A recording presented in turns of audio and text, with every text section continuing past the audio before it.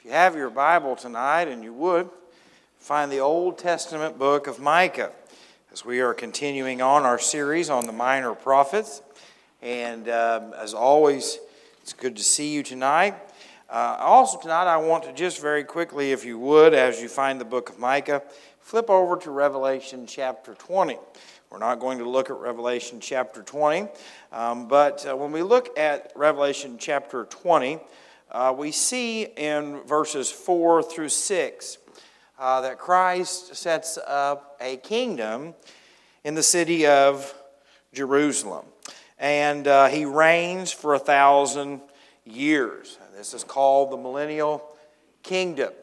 And this is just a very small passage of Scripture. It's something that most people today want to argue about and debate about and fight about. But when you read through the minor prophets, as we are, each one of them pretty much references this time where the Jewish nation comes to faith in Jesus Christ. They, as an individual group of people, see the errors of their way, worship Him as the King of Kings and Lord of Lords. And you say, Jake, what does that matter for us? Because as Gentiles, we're invited, when the Lord sets up this earthly kingdom, to be a part of it with Him. And that transitions into an eternity with Him forever. But at the end of the book of Micah, if you would, chapter 7, when we read through these books, we are always reminded there is a lot in there. Highs and lows, difficulties, challenges. We see God that judges nations and the Jewish people for their wickedness. We see that He promises, though, in those times of judgment. And I think these minor prophets have been very good for me as a pastor because you hear a lot of things about like, well, we've lost the war on marriage, and so it's time to move on.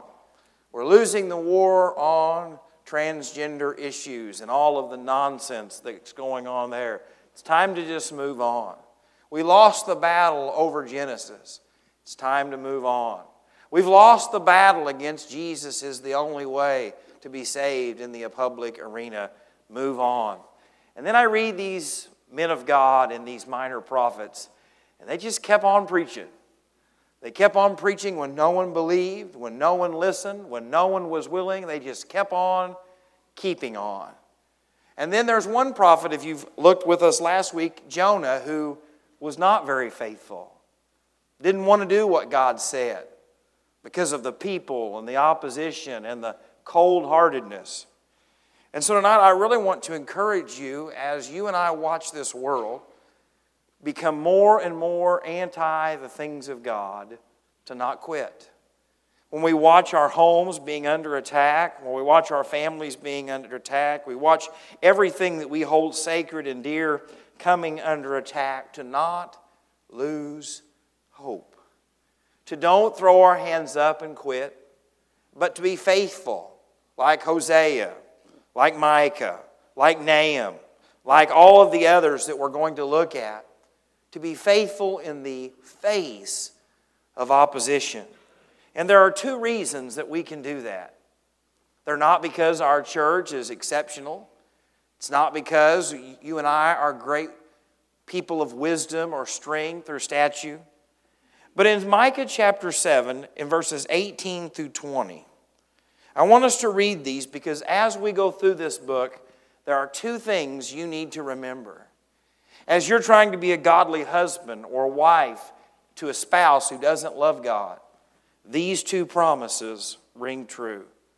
If you're going through storms and obstacles in your life, these two things stand true. If you're trying to live out your faith at home, at work, for people who want no part of it, these two things are the key. And starts in verse 18 of Micah chapter 7 and says, "Who is like you, God, pardoning iniquity and passing over the transgression of the remnant of His heritage? He does not retain His anger forever because He delights in mercy. He will again have compassion on us and will subdue our iniquities. The first thing you need to see is who God is. Friends, whether church fails you, whether your spouse fails you, whether the pastor lets you down, whether your obedience to the things of God, whether you're saying, Jake, I've tried to be faithful all these years, and how did this happen to me? The number one thing that will encourage you and cause you to remain true to the faith is remembering who God is. Who is a God like you? And it starts right out by saying, pardoning our iniquity. As believers, we know that we fall short. There are a couple things that happens. One, we explain our sin away, like it's not that big of a deal, like it doesn't really matter. Or two, we allow that sin to cause great guilt and shame in our life. But what makes God who He is? Micah says the fact that God is willing to pardon guilty people. Friends, tonight, whether you feel guilty as a husband, guilty as a wife, guilty as a parent, guilty as a believer for failing God, remember this one thing. God is a God who pardons. God is a God who declares you and I innocent even though we don't deserve it. And adding to that, passing over the transgression of the remnant of His heritage. You and I are a part of that remnant. We are a part of the family of God. When God talks about passing over people's sin, forgiving people's sin, He's not talking about lost people. He's not talking about Democrats or Republicans. He's not talking about liberals and conservatives. He is talking about those who have been bought and purchased by the blood of Jesus Christ. And so you can know that through your failures, through your stumbling, through your struggles, that you're covered. And when Satan and the world tried to remind you that you don't deserve the love of God, you can't earn the love of God, you shouldn't be allowed to have the love of God, God says, I chose to pardon them. I choose to forgive them. I choose to overlook their sin because of who I am, not because of who they are. And I don't know if you know that or not, that should cause you some great joy in me. Because God made that choice. I didn't. God chose before the foundation of the world to look down into this mess called human history and say they're sinners and they're wicked, but I'm going to send my only begotten Son to die on the cross for them, to take their punishment and their shame, and it is all because I love them. Because I want a relationship with them. It goes on, though, just to remind us a little bit more, He does not retain His anger forever. And when you read this book of Micah, if you're a Jew, this gives you hope because God is not pleased. God is going to allow not only the Assyrian Empire, but the Babylonian Empire to destroy everything that you hold dear. After the Babylonian Empire falls, then Persia lets you come back, but you're still under their control. After the Persian Empire, the Greeks become the world power. After the Greeks, then the Romans become the world power. And so you watch as a Jew over the history of your life, reading this book thinking, man, God sure seems displeased with us. But Micah reminds them, the Lord will not stay angry forever if you know Him. Friends, the lost will experience the anger and judgment and wrath of God forever. In a place called hell, it will never quench, it will never stop, it will never give you a second chance. But if you are loved by God, even though we might fail Him, even though He might have to correct us, He says, my anger doesn't last forever.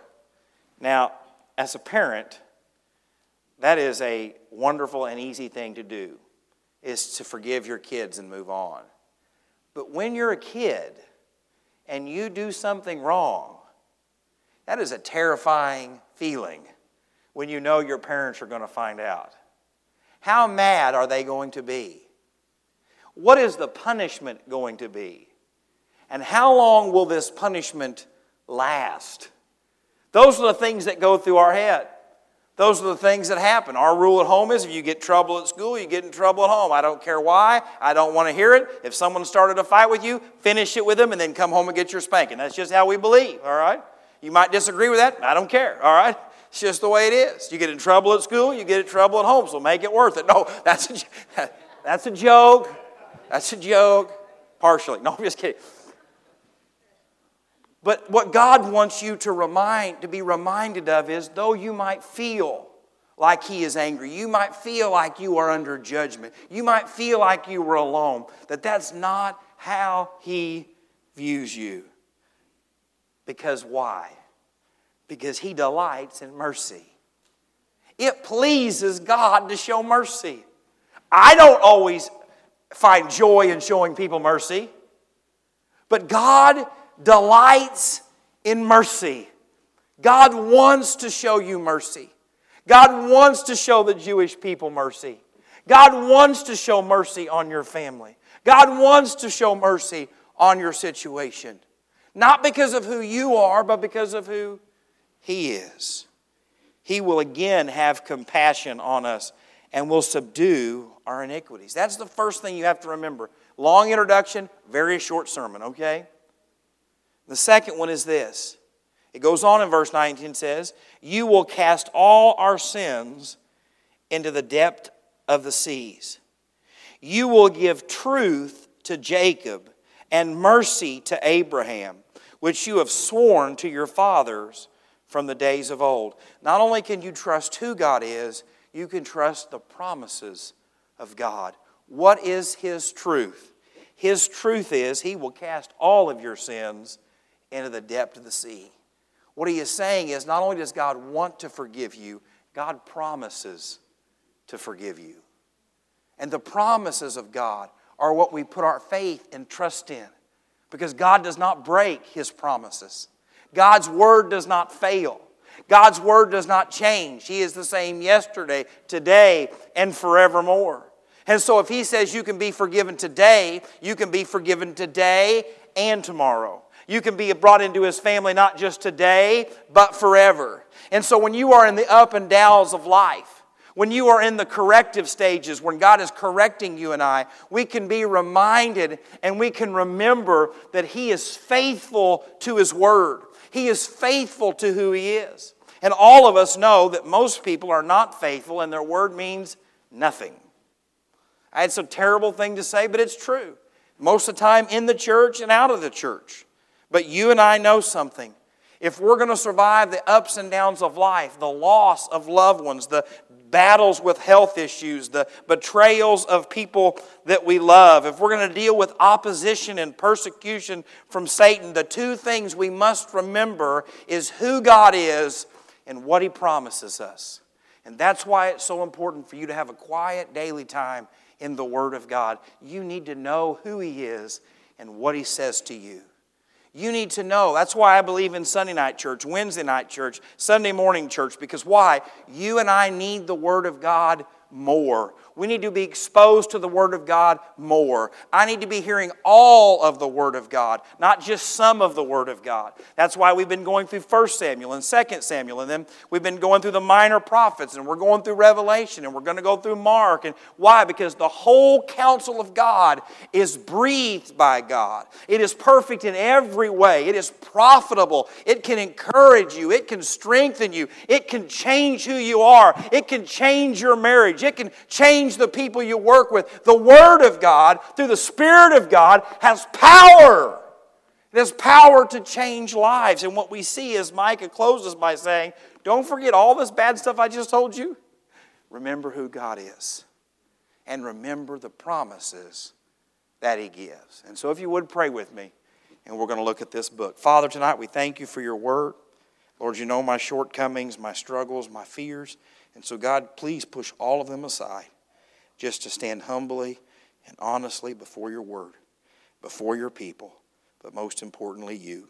Father, thank You for the wonderful privilege we have to gather together and to look at Your Word, to worship You in song, and Lord, just to honor You in spirit and in truth. And we ask it in Jesus' name. Amen. If you were to look at chapters 1 and 2 of the book of Micah, and we won't for the sake of time, you are going to see God brings His charge against the nation. And some of these issues that we have seen here are the same ones that they've been struggling with for hundreds of years. You see, the judgment of God did not fall on the nation of Israel after just 1 or 2 years of rebellion. God was patient with them. He sent prophet after prophet. He sent Isaiah. He sent Jeremiah. He sent all of these men of God to proclaim the Word of God, that the people of God might listen and turn to Him. Ezekiel tells us about the watchman on the wall, about God takes no pleasure in the death of the wicked. And so we see from the end of Solomon's reign to the destruction of the temple that this rebellious nature. And what we're going to see in these minor prophets after this, in the rest of the Old Testament, is this same idea, this same rebellion, this same struggle that they've always had. And God's main accusation against the nation at this time are two things. They have become wealthy through deceit. They have taken advantage of the poor. They have robbed those who have nothing. They've taken advantage of those who have came to the capital as refugees from the onslaught of the Assyrian army in the northern kingdom. And if you know anything about this, when you're a refugee, you come with what you can carry, no rights, no privileges, no nothing. And wherever they settled in poor situations. And the religious and spiritual and national leaders of Israel said they are ready for the pickings. We'll take what they have, we'll take what they've got, we're going to take it for our benefit. But two, their spiritual idolatry. They had decided that the worship of God was not enough. They needed to worship the God of fertility, the God of many different things. And so chapters 1 is all about the coming judgment of not only the Assyrians, but also the Babylonians. And you say, Jake, why is this important? Because why? Babylon was under the authority of Assyria. No one ever thought Assyria could fall. How could Babylon take them? But Micah tells them not only will the Assyrian Empire come, but Babylon will come. And you can read about that in chapters 1.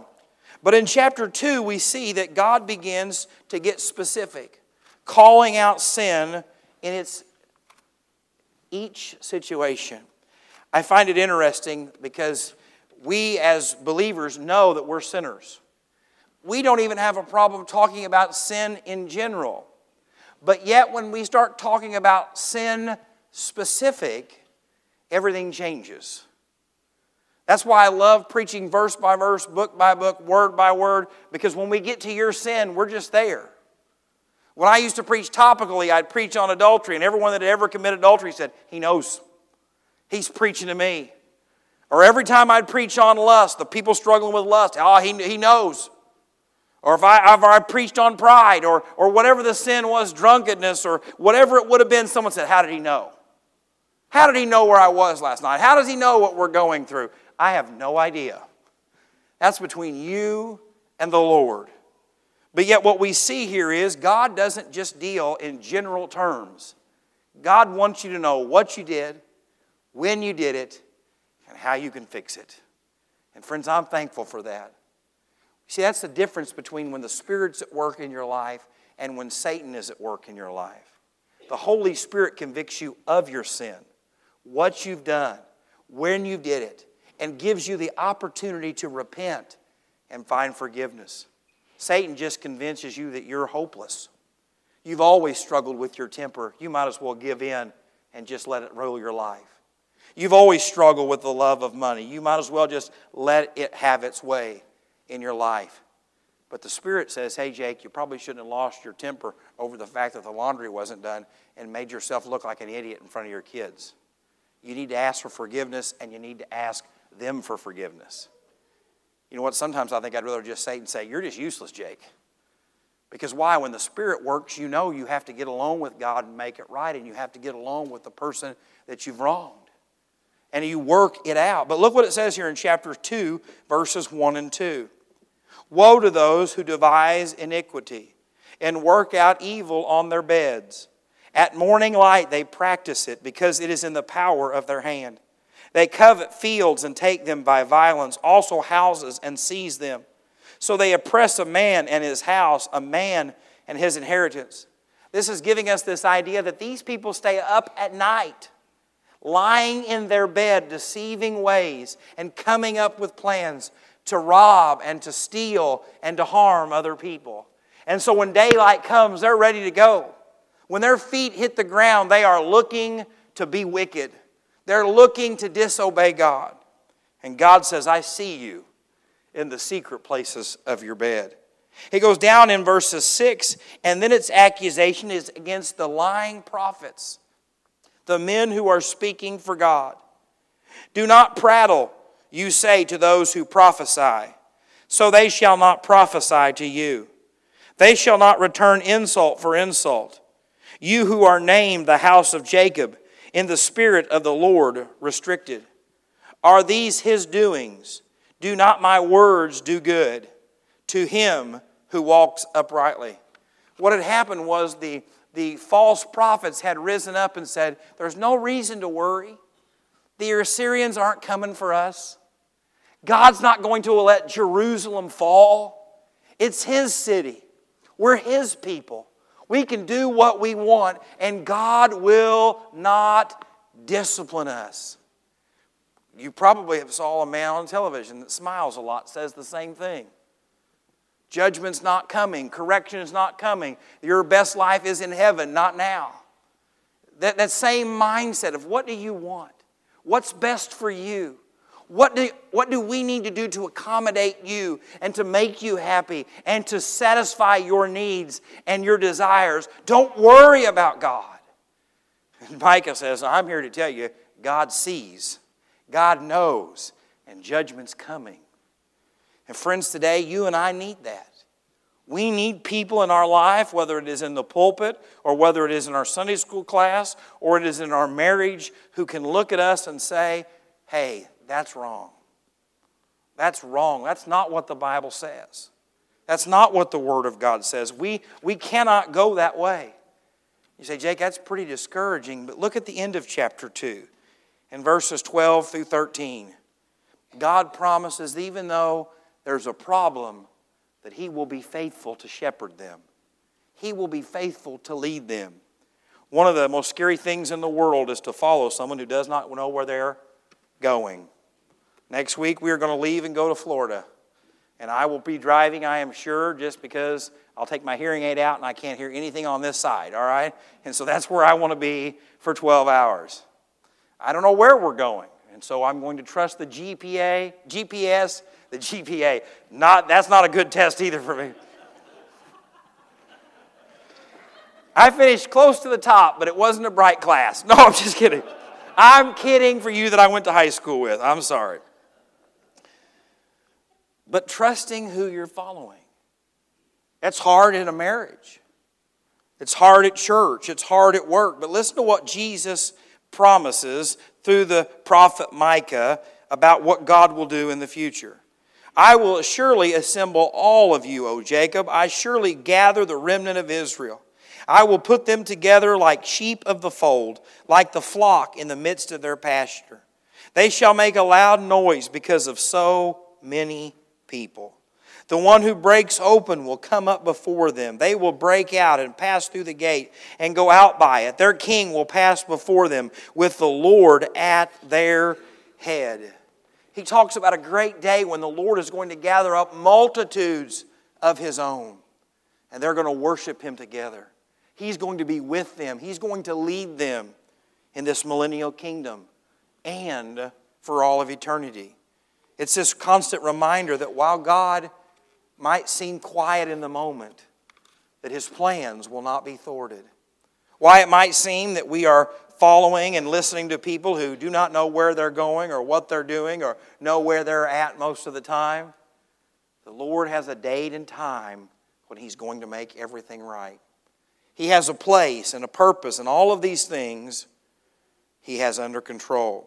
Chapters 3 and 4, we won't look at them all for the sake of time, but he just reiterates that wickedness has not only been what's on their mind constantly, it has affected everything. It has affected every area of the nation. And so tonight, when you think about our own nation, do not be surprised that wickedness knows no stopping point. There is not one institution. There is not one group of people, there is not one organization that is not drifting away from God, and that includes the church, unless it is following the great shepherd, unless it is standing upon the Word of God. Most churches are not growing more Bible-based and more Spirit-led. They are growing more anti-Scripture, more led by feelings and what you would like. And so we must make that decision that as the darkness continues to grow, the sin continues to spread, that we will not let it affect us. We will know who we stand with, who we follow. Listen to what it says in verse 8, because Micah is telling them, this is why I'm speaking and whom I'm speaking for. But truly I am full of the power by the Spirit of the Lord, and of justice and might, to declare to Jacob his transgression, and to Israel his sin. He says, I've got the power of God with me. And friends, when we are watching what we are watching in homes and churches and in our nation, you need the power of the Spirit of God. You need to be Spirit-filled, Spirit-led, not quenching or grieving the Spirit. You need the Spirit to be the husband that God wants you to be. You need to be the Spirit to have the home and the marriage that God wants you to have. This church needs the power of God, not the wisdom of man or the eloquence of a speaker. We need the power of God. And Micah says, I've got it. God's given it to me, and the reason He gave it to me was not for my own benefit. Micah was a country preacher, not a national politician. He wasn't a government leader. He was a small town preacher who God had reached out to and said, I got a message for some big time people who were headed for some big time trouble. And he says, I have been given this to declare to you the sin and wickedness in your life. And friends, the truth has never changed. We are to proclaim to this lost and dying world their need for a Savior. Their need to know the forgiveness and grace and mercy that the gospel of Jesus Christ offers them. That He has given us a mission to go into all the world to preach the gospel.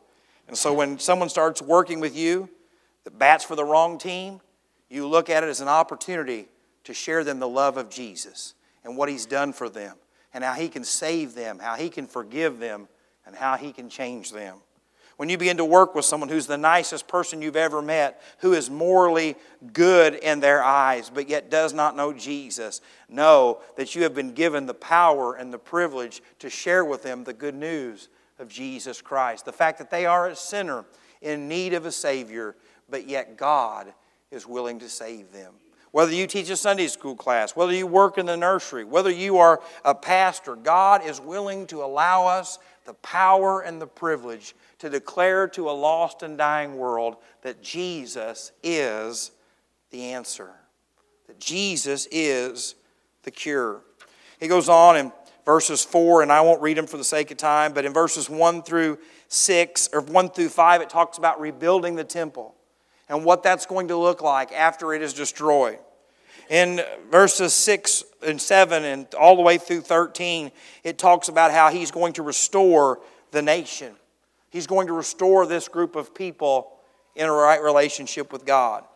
Chapter 5, if you love the Old Testament talking about Jesus, you can read in Micah chapter 5 verse 2, But you, Bethlehem Ephrathah, though you are little among the thousands of Judah, yet out of you shall come forth to me the one to be ruler in Israel, whose going forth are from old, from everlasting. It's talking about the Messiah and His kingdom and how all of these promises that they're looking for are not filled in an earthly king. They're not filled by Ezra and Nehemiah or Zerubbabel. They are all filled in the person and work of Jesus Christ. And so while they were allowed to come back and while they were allowed to rebuild, the nation never experienced the true promise of God. And while we as a church get to watch people saved and watch the power of God work, remember something, that you will never see it in its fullest until you see it in glory. It's just a taste. It's just a picture of what the power and presence of God is going to be like. And so do not get so caught up with the earthly blessings of God that you miss out that it really gets good when you get gone. That's all right. You'll catch that later. Bad English, wonderful preaching. He goes on in the same chapter and talks about how God will destroy His enemies, how God remembers wickedness of other people. But I want you to see here one of the most important verses in this entire book, in Micah chapter 6, verse 8. Because the question is, what is our mission? What are we called to do? What were the children of Israel called to do in this day and time when wickedness was running rampant? When idolatry and ungodliness consumed everything. Micah 6, verse 8. He has shown you, O man, what is good. And what does the Lord require of who? You. Not your neighbor, not your parents, you. In this stance, it was them, the people of God. And tonight it's you and I. But to do justly, to love mercy, and to walk humbly with your God. That has not changed. If you want to be used by God, you've got to love mercy. You've got to love receiving it, and you've got to love showing it. For what mercy you show, you will be shown. With how you forgive, it's how you will be forgiven. But it's not just about how you love others, it's about how you love Him. And to walk humbly with your God. This idea of walking humbly with Him is a daily journey. It is a going together. It is a going together that gives this idea that there are times when we're walking humbly together and then maybe I'm not walking humbly. It gives us this idea that humility is something that must be continually growing in you. Something you are continually yielding to. That's why I thought it was fitting this morning that David was walking humbly with the Lord, but then he wasn't. And God said, I'm going to bring you back. I love you too much to let you go. And yet Micah's telling him the same thing. God's been so good to you. At this time, the nation of Israel was prosperous. They were wealthy. Their borders at different points had grown almost in the southern kingdom to where they were. Outside of the northern kingdom with David and Solomon. They had it all. And Micah says, don't forget humility. Don't forget to humble yourself. Tonight, I think that's the great challenge for each and every one of us as God is a blessing and blesses us, is don't forget. Don't allow pride to sneak into our hearts and to our ways. Chapter 7, again, it talks about Israel's confession. It talks about the fact that God will forgive Israel. But back to those same verses that we started with. Starting in verse 16, we see the difference. In verses 16 and 17, it talks about those nations and those people who don't humble themselves, who don't seek the Lord. And tonight it's just like all of Scripture. It gives you the choice to choose or to reject, to receive or to deny. In verse 16 it says, the nations shall see and be ashamed of all their might.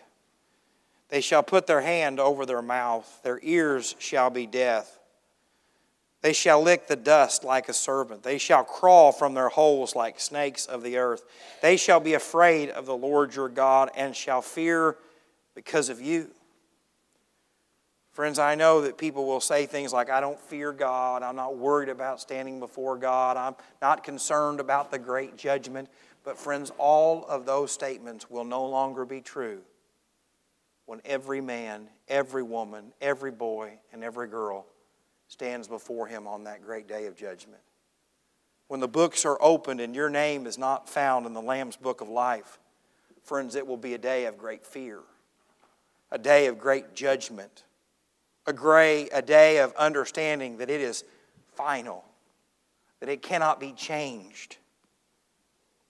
It is a day where the lost will realize that they will be separated from Him and His goodness for all of eternity. I get a lot of grief for things I say, and some of it's right. Some of it I shouldn't say. But the thing that never ceases to amaze me is how many Christians do not want to hear the topic of eternal judgment talked about.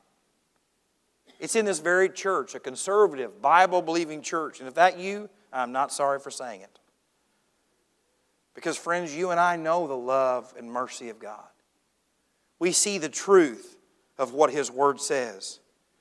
And we are to be warning and praying and weeping for those who do not know Christ. Why? Because judgment is coming. It's coming for the wicked nation. It's coming from the wicked person. But friends, don't miss verse 18. They crawl from their holes like snakes of the earth, like the serpents. It's this idea of dirty. It's this idea of wicked. It's this idea of Satan and his followers. But in verse 18, who is a God like you? The stark opposite. The complete 180. This is what it is. This is what it could be. You can choose death or you can choose life. You can choose hopelessness or you can choose hope. You can choose destruction or you can choose restoration. You can choose judgment or you can choose forgiveness. Not because of who we are, but because of who He is. And the love that He had for the Jewish people, the love that He has for His church. But who is a God like you, pardoning iniquity and passing over the transgression of the remnant of His heritage? He does not retain His anger forever because He delights in mercy. He will have compassion on us and will subdue our iniquities. You will cast all our sins into the depths of the sea.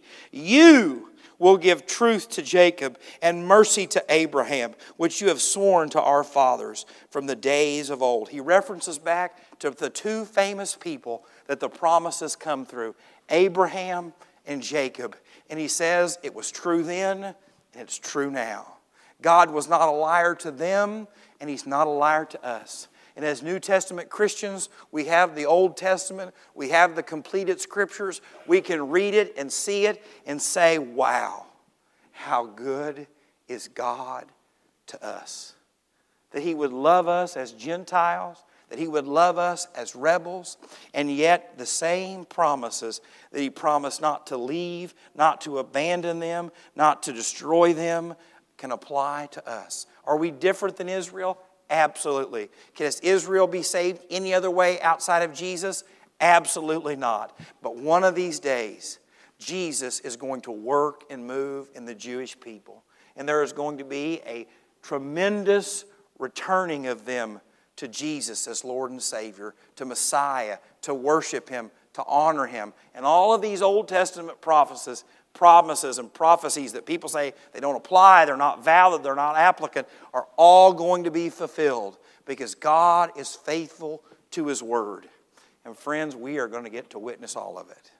We're going to get to watch God be faithful and true and holy and perfect and to worship who He is and what He does. And so tonight as I close, remember those two things. Who God is and what His promises are to you.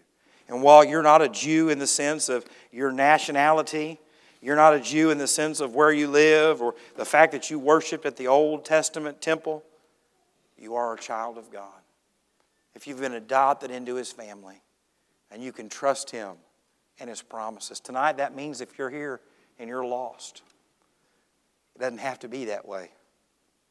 Tonight if you're here and you are on a path toward destruction, tonight, under the conviction of the Holy Spirit, choose life. Tonight, if you are here and you are lost and dead in your sins and trespasses, and the Spirit of God is convicting you and dealing with you and drawing you, today is the day of salvation. But knowing this crowd and most of you and your relationship with the Lord, the greatest challenge to you tonight is not to be saved, but to live in the joy of that salvation. Through the ups and downs, the valleys, the mountaintops, through the storms and through the trials, to know Him and know His Word. And those walking in humility can rest confidently in who He is. Father, we thank You so much for Your Word tonight. Lord, thank You for being faithful in the Old Testament to a nation of wicked people. Lord, thank You to be faithful to us as we're still wicked and fallen. Lord, thank You so much for loving us, for caring about us, for dying for us. Father, help us to walk humbly before You, remembering Your promises and Your character. Lord, help us to be a light into this community. Father, for those tonight that are struggling with issues and burdens, Lord, I pray that they would have the freedom to come, to lay them down, and to spend time with You. Father, for those that have got loved ones that are lost or struggling tonight, Lord, I pray that they would find a spot and do business with You on behalf of them. But most importantly tonight, Lord, if there's anyone in this place, in this room, the children's department or the youth, that's here tonight that's lost, God, I pray that Your Holy Spirit would convict them, work in their heart, and that we might rejoice in them coming to know You. And Father, we ask it all in the precious name of Jesus. Amen.